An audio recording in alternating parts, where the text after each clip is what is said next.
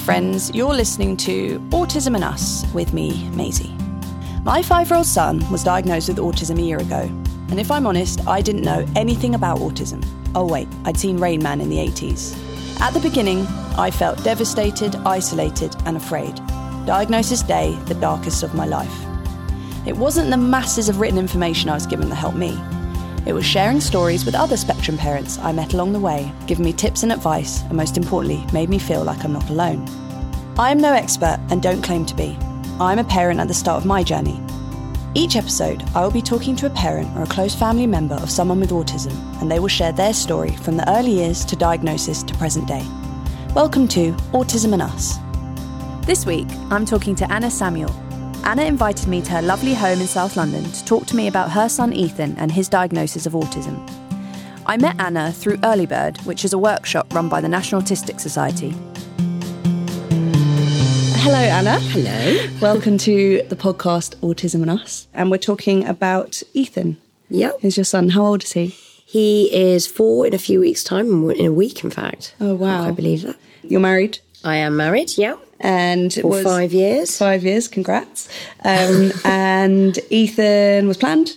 Ethan was planned. Pregnancy went really well in the sense I had no sickness at all. I was very lucky.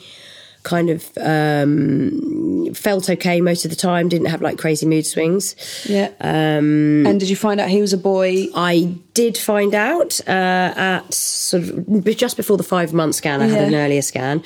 I wanted a girl in a kind of ideal world, but I didn't mind, and I was thrilled actually when I sort of got my head around it and thought I went to Asda straight away and bought some dungarees, which was next to the place where I'd had the scan, because I was just so excited to buy some boy clothes. Oh, I was like, I won't be able to buy any Disney stuff. I was really sad when I first found out. Were you? Did you want to go? Yeah, I really wanted to go because I'm obsessed with like Little Mermaid. So I was like, yeah.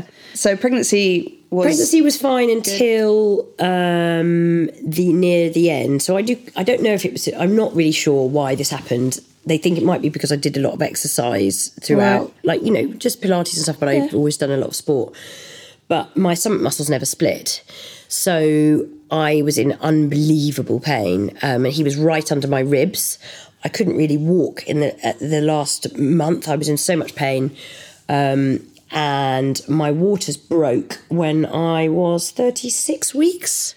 Okay. And unexpectedly in the middle of the night. My husband was wandering around with when you go to NCT, they tell you all the signs and they say, if your waters break, it's supposed to smell of hay. So I went, my husband was on the ground with a Q-tip, smelling it, going, does it smell of hay? I was like, Robbie, it's definitely waters. Trust me, I haven't peed myself. Yeah. What a guy. It's down there, smelling it.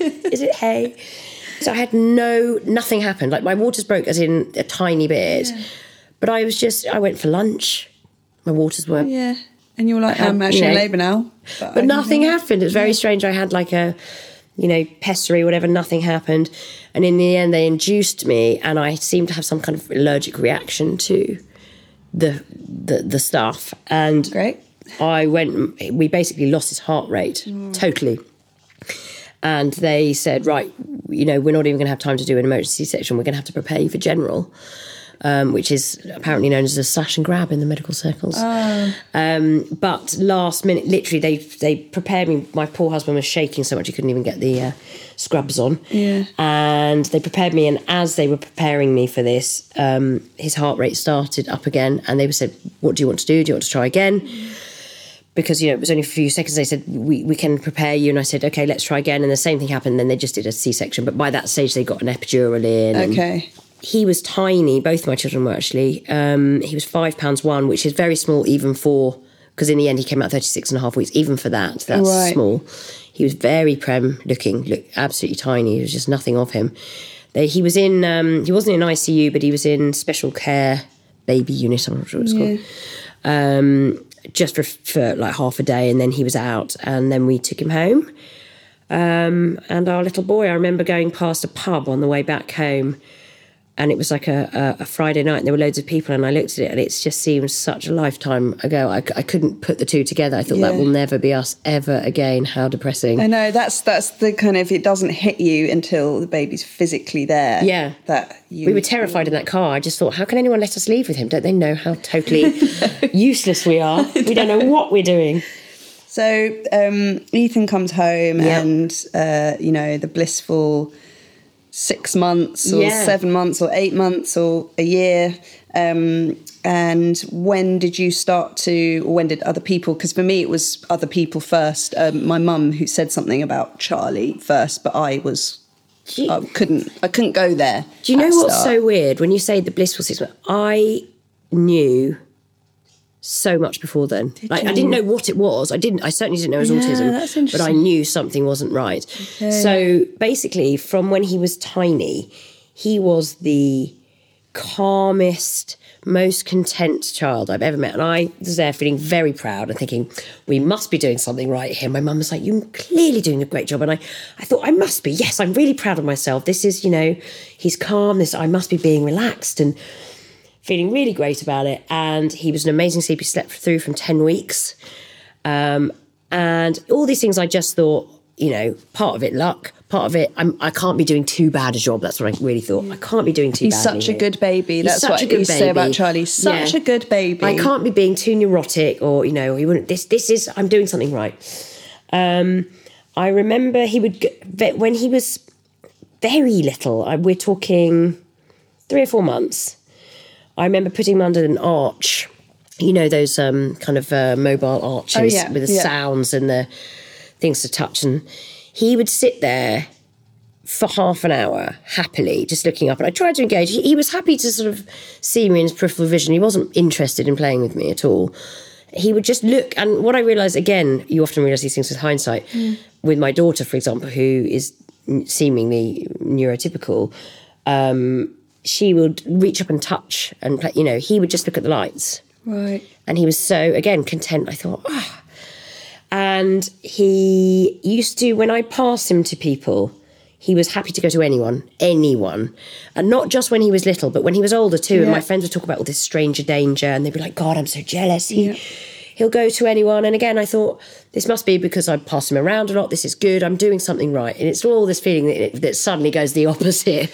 Yeah, it rings completely, is ringing true for me as well. So I say the blissful couple of months, but obviously I say that because I just didn't know. Yeah. But all the signs, a lot of the signs were there. And the same with Charlie. So he would never cry when he'd never put his arms out to me. When I picked him up from the childminders, he would never put his arms out and say, Mummy. Yeah. And I used to say, he's so social. Yeah. He just loves going. Yeah. Anyone will do. He never cries for me. No. And I was like, he makes it so easy for me when I go to work to drop him off. Yes, absolutely. I remember I had a friend and we shared like a kind of childminder in the early days, and her daughter would be dropped off and just cry her eyes out, and Ethan wouldn't. And I'd think, he's so regulated. I'm so proud. How we laugh now. I know, right? How we laugh. Then as he got a little bit older, I remember, again, all these things I say I knew. I certainly didn't know what it was, and I didn't even cross my mind. But in the back of your mind, you noticed a few things, but you never... Absolutely. I just thought he was a bit different. I remember feeling like, I like the fact that he's quirky. Yeah. I always used to think, I really don't care how my child turns out as long as he's happy. And I just thought, he's a bit quirky. I quite like that. Yeah. Like, he's a bit different. Did he sit up at 6 months and hit those milestones? Yes, he did all those milestones. He hit maybe very slightly later, but not really. Pretty much on target for all of those. Again, there were little things that you notice so much more with your second child, and when you're just more aware. But my younger child will do things like, when she was tiny, she would obviously, she learnt to smile, similar age to Ethan. And when I used to think, there's something not quite right about his engagement, I'd think to myself, but is he smiling? Is he laughing? Yes, he is. But again, looking back now, what he would do was he would smile and laugh at something specific that I did. So I'd go, boof, and he'd smile. But he was laughing for the sake of laughing. There was no engagement. He wasn't sharing the experience, joy with me. He wasn't interacting with me. He was just smiling because I'd made him smile. Yes, and almost like a lot of things Charlie does because I ask him to do them, or because he knows that I command a response, and he's like, okay, absolutely. It was no joint attention, basically. Yeah. Whereas Sienna I'll look at her and she'll smile at me for the sake of smiling, and I'll smile back. Ethan's never done that ever, even now, till 4. He won't look at me and smile at me. He will give me eye contact, but in a very different way. So at 1, obviously, my son Charlie was walking around, seemingly quite happy. Obviously, no language because, walking by 1, talking by 2. I was still on track. Yeah. But more obvious signs started then that I still didn't pick up. So Charlie started walking on his tiptoes. Yeah. And he also would never babble. But looking back, I didn't even think about, because I didn't. No, but why would you? I just it was weird. Like my sister has a son who is neurotypical, and he just babbles. Yeah, Sienna just does. She can't be quiet. They mimic what you're trying to say, and they all the time. So very young, but from 5. But again, you're not looking for those signs because why would you? Yeah. So even all these things as I said, that I mentioned, I noticed that they weren't usual, but I just thought, they're just not usual. Yeah. So what? Yeah. I remember one really specific thing, and it was, I would say, because I had a very good NCT friend who's obviously child was the same age. And I remember going to her house and her daughter pointing something out in the book. Her mum was reading it and she said, that one. And I remember looking at my friend saying, my gosh, Ethan has never pointed at anything. She said, well, what do you mean, like in books? I said, no, literally anything, ever. He's never pointed. And again, I didn't think this meant anything. I just noticed it. Yeah. And I tried to sort of, get him to sort of explain, where is it? And but he wouldn't do it. Wasn't interested in doing it. I didn't, again, know what that meant. I also noticed around that time that he never responded to his name. In the end, if I went, Ethan, and he would just sort of tune into me, but not because I said his name, ever. And I did notice that, but again, with my daughter as an example, that it's just very interesting seeing the difference from sort of, I don't know, maybe 4 months, 5 months. I'd say her name in passing in a sentence to someone else, and she'd look, and I'd think, why are you looking at me? Oh my, do you understand your name? It was very weird. Yeah, you realise how quickly neurotypical children develop. Yes, I mean, it's not really bizarre. Talking by 2, it's almost they're babbling by 15 months. Did Ethan ever lift up a toy and show it to you? That's the thing. He would absolutely have eye contact. That's one of the things. Okay, because they're all different, aren't they? Yeah. I mean, he would give you eye contact, but it just wasn't. Sometimes he'd just stare at me, or he wouldn't use it as we said in a joint interaction way. He wouldn't look at me to get my attention or to keep my attention. Any of those that way. But he would look at me, just he'd look around the room and he would look at me happily and then look away. It wasn't intentional. The one other thing I was going to say that was a really, again, when I knew what the signs were, was something that I used to really struggle with. Again, it was the same friend. We were out and about with her daughter and Ethan, and she was probably about, but certainly before she was 2, maybe 19 months, something like that. And she was sort of on a scooter, in a one that you could sit on, not the one that you push. And she was just going along the road with her mum, and I just looked. I was like, oh my! I had sort of palpitations. I said, but she's just next to you. And she said, well, what do you mean? Yeah. I said, I would never be able to walk out of the house and not grab straight away for Ethan, because he would be off. And not just off and having no concept of danger, which is scary enough, but all children are like that to a degree. But what I realised the innate difference was that she would use the concept of their relationship, the power of their relationship, to bring her back. So she'd say, oh, okay, bye-bye then, mummy's going. And if she was running the other way, the second she said that, she would want to be with her mummy. So she'd turn around.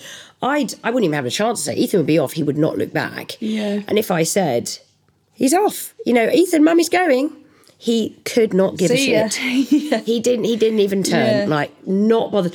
And a few times I just watch him and I think, right, let's just see how far he can go. Yeah. Because at some point he's going to notice I'm not there and he's going to care. And no, He literally, I had to go and find him. He went out of sight. Things started getting much, much worse. Quite suddenly, he started doing a lot of verbal stimming. And that was his thing. He would say the same sentence, but, I mean, we're talking hundreds and hundreds and hundreds of time in a row. I want such ceiling. I want such ceiling. I want such ceiling. I want such ceiling. I want such ceiling. But then the more upset he would get, it would be heightened. And then he'd say if he was upset, whether he was angry, it was just like it was a calming thing for him. But I say that, but it didn't calm him. It seemed to have the opposite effect. So that was happening. And then he started self-harming. He's never been violent with other children. Like, he's never hit, bitten, anyone ever. But it was all to himself. So he started headbanging on the ground. I remember being upstairs in another room and hearing this thumping. I thought, what on earth is that? And it was his head on the ground. I mean, I physically could not hit my head that hard on the ground. And, you know, I'm going to throw this out there and, you know, hopefully people won't think I'm a really terrible mother with this, but, you know, there were times when I remember thinking if I'd known this was what would have been my life, I would have chosen not to have children. I was so desperate. This is not by any means every day. I think that's a common theme that I've heard a lot of mums say. You know, I just thought, this is not what I signed up for. This isn't fair. And I would feel, I used to just think, why can't I go back and not have this? I choose not to have a child. Can I go back, please? Someone, can I just choose? No, I choose no. Yeah. And you think it's always going to be like this? Oh, yeah. And it isn't. That's the thing. I mean, it's so different now. So the big change, I think, for me was speaking to my sister. So my sister is an occupational therapist and she is amazing, supportive, incredible sister. She's very careful. I think looking back now, and I have spoken to her about this, I think she knew, or she heavily suspected. My sister did as well. She's a teacher. She knew, but she... It's very... I mean, how do you broach that? How do you broach that? And it's also so painful for them as well.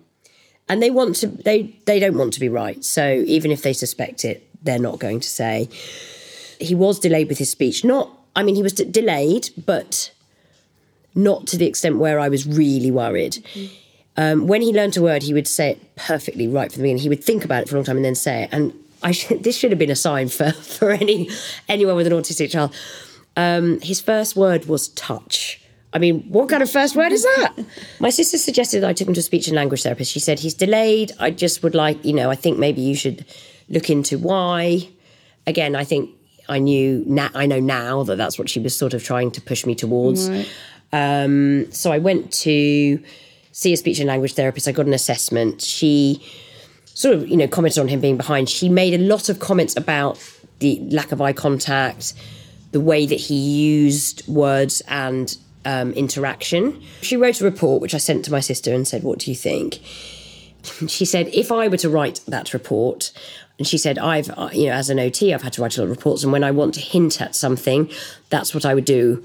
She said she was frustrated for me because she said, as an OT, I can see what she's trying to hint at. Did she say the word? Yes, she did. I think she said, she's trying to hint at the fact that he has some autistic traits, but she's choosing not to say it. And that made my sister very cross because she said, I'd said to the woman, if you think there's any issues, I'm starting to wonder. I didn't say specifically what, because I didn't know. But, please, I'm the kind of person that can deal with this. I would much prefer to know. I just want to help him as much as I can.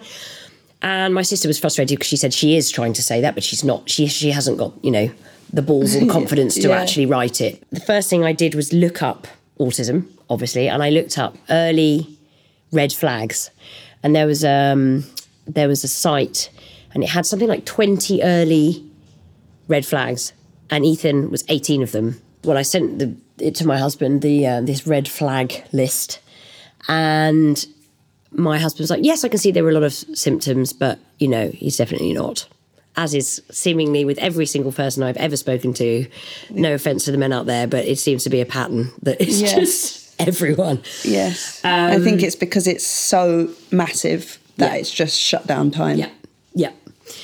Absolutely. Also, my husband has a lot of, as he will happily say himself, a lot of autistic traits. So I think a lot of the things that were, that were red flags to me were like, well, I mean, why would you want to be around people? Why would, I feel very, very anxious around. I don't like crowds. I don't like crowds. I don't places. particularly like eye contact. I certainly don't want to discuss my emotions in any way. And, so there was some, I think he found it more normal. Ethan's behaviour wasn't, he gauged that it wasn't totally usual, but, And I think, to say that, I mean, not everyone has this kind of setup, but I think a lot of the time when the dad is at work all day and you're on maternity leave or you're with them all day, it's so easy for you to see the whole picture. And for them, they only see them at night when they're tired, they go to bed, they go to sleep. It's... No, absolutely. So I read everything that I could find, everything, just everything. Did you go privately, or did you how did you do the diagnosis? And I remember thinking, if I just go to anyone and get a diagnosis, that Robbie won't take it seriously. I knew that I had to find someone that he would really, really respect, because he just didn't want it to be true. I wanted it to be unequivocal, and it had to be. So I found this guy. I can't remember who recommended him to me, but he had sort of like 30 years experience in it. He worked at Great Ormond Street. He just knew his stuff, basically. And I got Robbie to come along, and he assessed. It was, he did a long assessment with Ethan. It was over an hour, 2 hours or something. Then he spoke to us for about an hour. This was before he turned 3. He was about 2 3/4, I'd say. Do you remember one thing they did in the appointment? Yeah, I remember them doing bubbles, because that's something that apparently, all children, regardless, will be interested in. That's why they tried to engage him in it. Cause and effect. And and it was the first time I'd realised. He said he's interested in the bubbles, but he's interested in the bubbles in themselves. He has no interest in interacting with me about the bubbles, including me in his enjoyment of the bubbles. He could enjoy things for the enjoyment's sake, but never in an inclusive way. Yeah. And he said it, and I thought, oh my God, you're right. That is how he is about absolutely everything. So this report wasn't the official diagnosis. It was the guy that I knew would do the diagnosis. I just wanted him to meet him first. And he basically said at the end, listen, I'm very happy to give you an official diagnosis at a later date. He said, but I can tell you now that he is autistic. And again, I had this sinking feeling. I was at this stage, I don't know how pregnant I was with my second. Oh, of course. 5 months. I was 5 months pregnant. Okay. So, my hormones were going all over the place. And we came out of the session and I cried, and Robbie gave me a cuddle, and then he had to go back to work. So I was just me and Ethan, and it was really bad for you both. Imagine having to go back to your desk and just being like... But the thing is, he was in such denial that I think he was fine. Like, he really was. It took him a long, long, long, long time to really think about it or process it at all. I then went back in the taxi with Ethan and just couldn't stop crying, dark days. Because he didn't really react to my emotion, was fine with me having a good old sob. It didn't bother him at all. He was just, in the car. I've heard this one thing, and it still gets me every time, but it's, you went in with the same child that you left with. Absolutely. There's nothing, but for some reason in your mind, you think once I get diagnosis, it will change. Yeah, and in some ways it does. It not in terms of the love you have for your child, but you have to manage certain disappointments.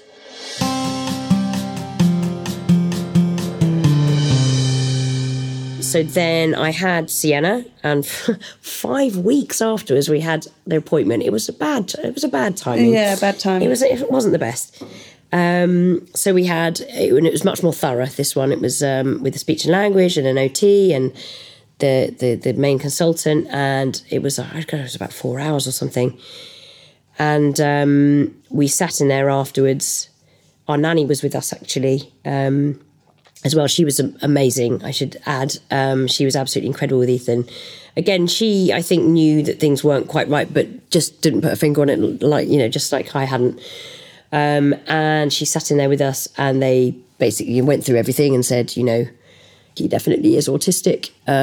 We won't know where exactly on the spectrum. He seems relatively high functioning, but there are certain traits that, he basically had a lot of symptoms, but mild on all of them. course, So yeah. rather than a few that were extreme.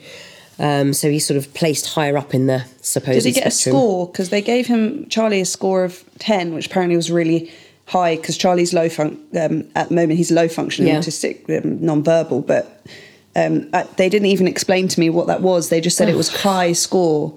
I guess that is explaining to me what it is, but at the time I'd never even heard high functioning, low functioning. I didn't even know anything what it meant.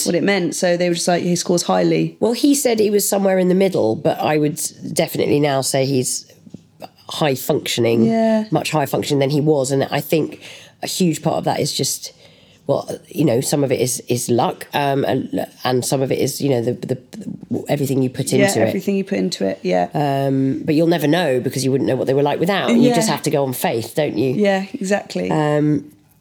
So then we had you then had official. a small baby. Had a small baby with us, screaming. You know, they gave us the diagnosis, and my husband turned around and said in front of all these people, well, I'm feeling very cynical about this. And I thought, oh, let the ground swallow me up.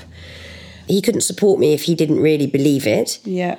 And also I spent so many months after that trying to really make him understand that it was real, that I couldn't grieve properly, because all my effort was into making it so that he could understand, so that we could work together, because I thought it's all very well me understanding. If he doesn't, we can't do this as a team. He's an amazing dad. He's unbelievably patient and kind. Yeah.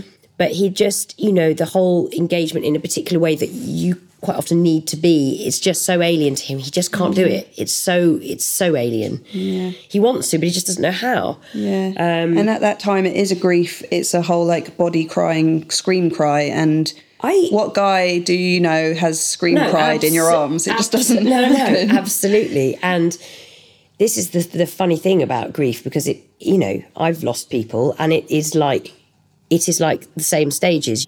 It was just grief. I was devastated. Then and bear in mind that these all still flit about all the time with me. Oh yeah, never goes away. Anger, just really angry at him sometimes. Poor little thing, done nothing to me, but I just thought, why? And it's the why me stage. It's the why is this happening to fair. me? I'm a good parent, and I remember being in the doctor's surgery just down there, and there was this woman with her 2 daughters, who she just sat on the phone. She did not even acknowledge them. And they were probably 3 and 5. All they wanted to do was engage and chat to their mum. And I looked at her and I thought, you cow, how dare you? Yeah. How dare you have children like that? Yeah. And I would give my life for Ethan to turn around and say, Mummy, can I show you this? I thought, what a waste. And you feel, and this is the thing I spoke to Robbie about the other day, envy. It's not really an emotion that I felt that much. Like, don't get me wrong, I have a million negative points, but envy isn't really my thing. Like, I've never, I've never minded when people are happier or richer. Your life's never been taken over by extreme jealousy. I can't really think of any. I mean, obviously there's little things, but there haven't been things where I've just felt this deep, like, God, I wish I had that. Like, it's just not my thing. Yeah. Whereas I look at friends, much less so now, actually, because he's doing so well, but I just look at my friends and their children who, you know, they would just have a conversation, or you could interact, or they'd show them something, or it would be just a joint joy, or they would run to them and say, Mummy, or just look happy when they saw them. And I would just feel such envy. I felt like weeping. I just thought, I want that. And I went through a phase of not being able to be around other people's children, because I felt so devastated, and it just made me so upset. I just didn't want it. I went through a stage, and I'm not proud at all. And I didn't leave Charlie at all, but there was time when I found it really hard to be around Charlie, because it was just there all the time. Yeah. You know, he's different, lifelong, developmental, disability, all these words just going round and round. Can't handle it, can't cope, don't want to cope. And again, now, before you meet other parents like we have with children on the spectrum, every other child you ever see isn't. Yeah. So you're just like, I'm the only one. What kind of services did you start to access for Ethan? So obviously, you know, it's like a minefield out there. There are so many ones to avoid, and you don't know which ones are going to work for your child. I just started off with OT, occupational therapy, and speech and language. They were ones that I felt, regardless of the child, would be helpful. And then I could find techniques, etc., that were helpful to me specifically to use at home later, which is what I did. I also found there was a brilliant place called the London Children's Practice, where they had a group once a week, and it was 2.5 hours, and it was with a speech and language and an OT, and it was only £50, which to having those two very specialised people for 2.5 hours is unbelievable in London. And they made a huge difference to him in terms of his speech, his development, and also his ability to interact socially. What they say often with OT is that children on the spectrum often don't know where the edges of their body are. I realised the other day that he wouldn't ever jump off anything. We're talking something even, an inch. Yeah, would he off be the quite ground. fearful? Very fearful, because I realised, that he doesn't know where the edges of things are. He doesn't know the distance in space. Yeah. So if I put my hand out towards Charlie, he'll almost dodge it because my hand must look like a giant snake coming towards him. Absolutely. And when he puts his shoes on, for example, he won't look down at his feet. He doesn't use his systems together. So if he's walking along, a tightrope, Ethan would just walk and not look at his feet. Yeah. Truly, he'll try and do it through touch. He doesn't know how to use his systems together. And you don't realise when your child's diagnosed that those are kind of issues, big issues. Yeah. But they're huge in terms of being able to help them to learn how to write and how to hold things. All those things have to use different systems together, and it's a way of helping to bring all those systems, they're through lots of exercises, through different techniques. And already, I've been doing lots of OT with him, trying to help him to learn. Because again, it's not about saying, look at your feet, because that doesn't mean anything to him. Yeah. It's using exercises through play that he has to do it to be able to do something. And then he realises, those two systems work together. I can do this better if I look. One thing, actually, just to give people advice on this, depending obviously how young your child is, but when there's very specific things like the running away, that was just so dangerous. He very, very nearly got run over at some point. He ran into the main road. Robbie just caught his coat in time, and he was into an oncoming truck. Truly, it was awful in Blackheath. And I had a little cry about that as well because I was so scared. We wrote this social story, and basically all I did was take some pictures. I got Robbie to take some pictures of me because he responds to photos, not really pictures. Right, yeah. So he has to be know relevant what it to is, him. Yeah. So pictures of Robbie, me and Ethan putting on his shoes, leaving the house, and walking behind me. And then there was a picture of Ethan running off and me showing a car. And I said it's dangerous. So I don't know how old he was at this stage, over 3. We put these pictures, printed them out, put them on some paper and put them into just a plastic folder, and said the story. Look, here's mummy doing this, you're putting on your shoes. Look, you're running away. No, that's dangerous. And we'd show the car and we said, that can hurt. And then literally the next day we went out, he walked off the pavement and he said, don't walk on the road, it's dangerous. So he was probably about 3, he must have been about 3 1/4 by then, I'd say at least. But, and that made a really big difference. So sometimes the social stories can just help with really specific things. Yeah. That's a really good tip, actually, because some people, you do get really downhearted when you go to a lot of workshops and they're like, fill your house with series of pictures. God, yeah, you can't do it. It's exhausting. It's exhausting. You think, I'm literally running around after them trying not to keep them safe, let alone printing loads of things. But for specific things, so Charlie has them for going to grandma's house. Do they help him? Because it's kind of difficult to know what he's understanding, what he's not understanding, but just by his behaviour, he seems a lot happier when he knows. Okay. I'm like, you're going to grandma's house, you're going to spend the night, have a picture of his bed. Yeah. And it's almost like when grandma comes to pick him up, or granddad, he knows. Day to day, I've been doing, of the approaches that I have read, the thing that I found massively helps Ethan is floor time approach. It's a literal floor time approach. So you are on the ground with your child, and everything is through play. So it's child led. So if Ethan is, for example, playing with a train, this was in the early stage. Now I can do this much more with him. But in the early stage, when he had language, he would sort of be vaguely interested in me being around, but not really to play. So he'd be playing with his train in the tunnel, and I'd bring another train in and I obstruct his train. And then he'd look at me, what's he doing? And then we'd it was bringing myself into his play, and he'd be interested in that. You do it through obstruction. Then later on, when he became more verbal, it was amazing for teaching concepts to him. So if if he was eating and I asked him to share with Sienna, that didn't mean anything to him, and he didn't care because it wasn't relative to anything he was interested in. So when he was playing with his dinosaur, I got some of these, like those plastic, peas or whatever it was, some kind of food, like the plastic fake food. And I got him to play with the dinosaur, and we got dinosaur to eat the food. And then I got another dinosaur to come along, and I said, red dinosaur wants some. I said, can red dinosaur have some? And then he let red dinosaur have. I said, look, they're sharing. And then he said, he's sharing, and then he'd have someone. And he got the concept immediately because it was in relation to something that he was interested in. His interests. And it was just amazing. Just little things like, teaching him emotion. Again, it's all through the play. So again, we did it with the train. The train went into the tunnel and I got it to smash into something. And I said, oh, the train it's hurting the train. The train's feeling sad. Look, he's feeling sad, Ethan. What can we do? What can we give the train? And he said, like, a plaster. And I said, let's give the train a plaster. And what do I do when I make you feel, and he'd sort of add things. I said, maybe we could give him and I'd rub his arm. And he said, a stroke. And I said, yes. So what advice would you give to parents who have recently received diagnosis? Try as quickly as you can to see your GP so that you can get in with the local paediatrician. Yeah. That's the first step. And the earlier you do it, it takes months and months. So do that, follow up, because we did do that as well. Nearly always the council has a system like Kaleidoscope in Lewisham, where they have drop-in speech and language, drop-in OT, and it's free. You can go there, take your child.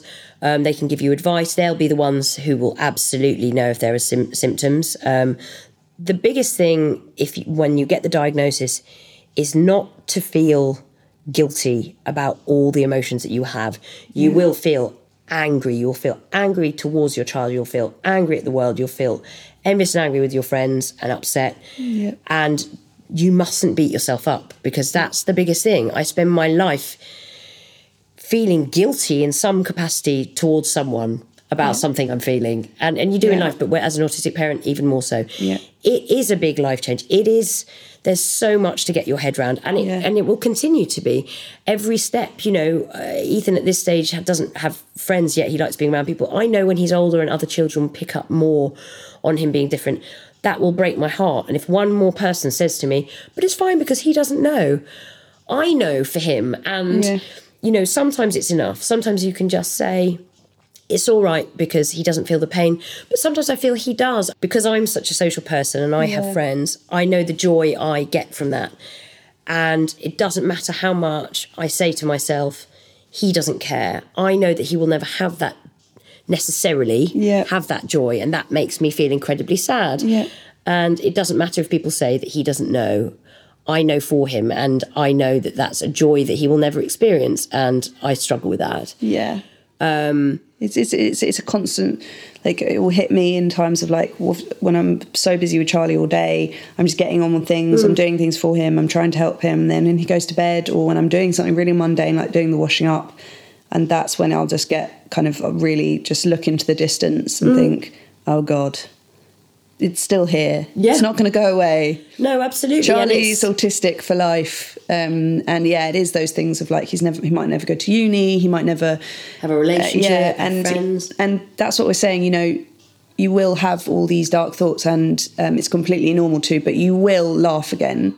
Oh God. And you will smile, and you will feel that intense love for your child, even more so. Well, this is what I did want to get to, is that the moments make me a little bit tearful, actually. The moments that I have with Ethan when I'm close to him, which are more and more because he's talking loads now, he's engaging, he's actually giving loads of eye contact, because all this stuff I would genuinely got to advocate the floor time approach. It's just an amazing way of helping him to want to interact, and he's come along leaps and bounds. It is quite unbelievable to see the change in him and the enjoyment that he has. The other day, for example, I went away with a friend for a couple of nights, and it's the first time I've ever left Sienna, actually, and I came back and I was expecting her to react, because she always does. Yeah. But normally if I come into a room and I haven't seen Ethan, he'll just look at me and then carry on with what he's doing. So I wasn't expecting anything, and I came in and he looked at me, he really looked at me, and he said, Mummy. And he went, kisses. And I kissed him and he went, and another, and another, and another. And I just was like, the joy of those moments of intimacy with him, I feel almost sorry for Sienna. She will never reach those for me. Yeah. Like that joy of that connection. And the beauty of him, he is such a gentle, beautiful little boy. Think about the progress he's made from 3 to 4. He's nearly 4. Just imagine what he'll, achieve by 5. And exactly. It's amazing. And those moments are beautiful.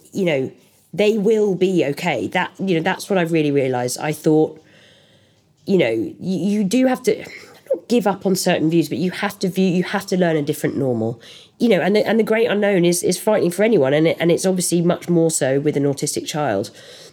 But I feel in my gut he's going to be okay now. And I didn't feel like that at all when he was younger. I thought, he's never going to be able to be okay, live alone. I really do feel like that now. I feel that he will, and he's engaged with the world, and it's just getting better and better. And just the other piece of advice is it's not about all that, these services aren't all things that are paid for. Hit up your local Kaleidoscope equivalent, find out what services there are, all the charities. Join Signal, join all these autism awareness things. And also things like the London Children's Practice, which have really cheap sessions. Find out about those. There are so many things that you can utilise without paying. What are your hopes for Ethan in the future? I hope that school can be as joyful an experience as possible. I know it's not joyful for anyone, really, even for a neurotypical child, but that children, I think more than anything, that other people will be kind and caring to him. I know that that's not going to be the case with everyone, but that generally people will see him and sort of think he's in some ways different enough that they won't tease him. Do you know what I mean? It's almost more if someone's a little bit quirky that they're more likely to. I hope that children will be kind to him. Yeah, and I hope the children will be, educated, and this is what I hope for Charlie, that their teacher or their parents will say to them, autism is, a problem with communication, but they can understand everything you're saying. Yeah, absolutely. And it can hurt them because I think it can, it can. Of course they feel pain if they're left out and stuff. Yeah. In the long term, I'd love for him to be able to live independently to some degree at least, and have not necessarily a relationship. Obviously, I would love for him to have a relationship, but I appreciate that may not be possible. But certainly to have, maybe it's a different definition of friendship, but people in his life outside of his family that he likes to be around and really like being around him. Yeah. I know. Do you know what I mean? Even if it's just shared interest rather than a friend in the way that you or I would have, just people that he enjoys. And I think that's what it's about, enjoyment. And genuinely care about him, and generally will put the time in, because a lot of people, their child or someone doesn't engage with them straight away, they'll just give up, because that's your human thing is you're always wanting that feedback, but just keep going and they will, the love that they will give you, you put the time in, is, like we were saying, it's worth. He is, nothing brings me more joy than him. It's in total exasperation, but joy like no one else could ever bring me. Yeah. The last question I wanted to ask you, Anna, so when you tell people that you have a child on the autistic spectrum, what would you like their response to be?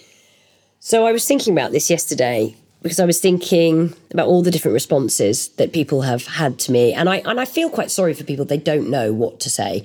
Some will just go, oh, right, okay, and pretend like it's nothing because they think that they want to do that, to be sort of supportive of you, to be kind. Or they're like, oh my God, I mean, you must be devastated. I'm so sorry is the worst one. Yeah. I think actually the people that have sort of said, okay, they're interested, they say, okay, so how is he, how is he now? How is he day to day? Like, how does he get on? Like, they show interest, and it's not like, oh, he's autistic. It's like, how does that manifest day to day? Well, Anna, thank you so much for You're very welcome. I hope it's been helpful to someone somewhere. Thank you. Autism is a spectrum condition. All autistic people share certain difficulties, but being autistic will affect them in different ways. Some autistic people also have learning disabilities, mental health issues, or other conditions, meaning people need different levels of support. All people on the autism spectrum learn and develop. With the right sort of support, all can be helped to live a more fulfilling life of their own choosing. For more information about autism, please visit the National Autistic Society website on autism.org.uk. Thanks for listening. If you've enjoyed this podcast, don't forget to subscribe, maybe even write a little review, and rate us. This podcast was created and produced by myself, Maisie Claytor, and recorded and edited by Kit Milsom.